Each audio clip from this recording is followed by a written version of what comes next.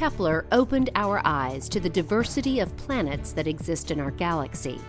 And now, the retired telescope will pass the torch to NASA's newest planet hunting mission. This is Innovation Now, bringing you stories behind the ideas that shape our future. After 9 years in deep space, the Kepler Space Telescope has run out of the fuel needed for further science operations. NASA has decided to retire the spacecraft within its current safe orbit, away from Earth. But Kepler's legacy has just begun. When NASA first conceived this mission, almost 35 years ago, we didn't know of a single planet outside our solar system. But the innovative telescope design, combined with cutting-edge techniques to measure stellar brightness and the largest digital camera outfitted for outer space observations at that time, opened up an entirely new field of exoplanet research.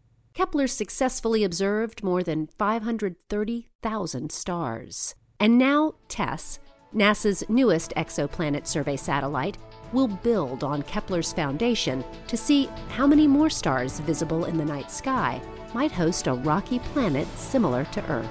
For Innovation Now, I'm Jennifer Pulley. Innovation Now is produced by the National Institute of Aerospace through collaboration with NASA.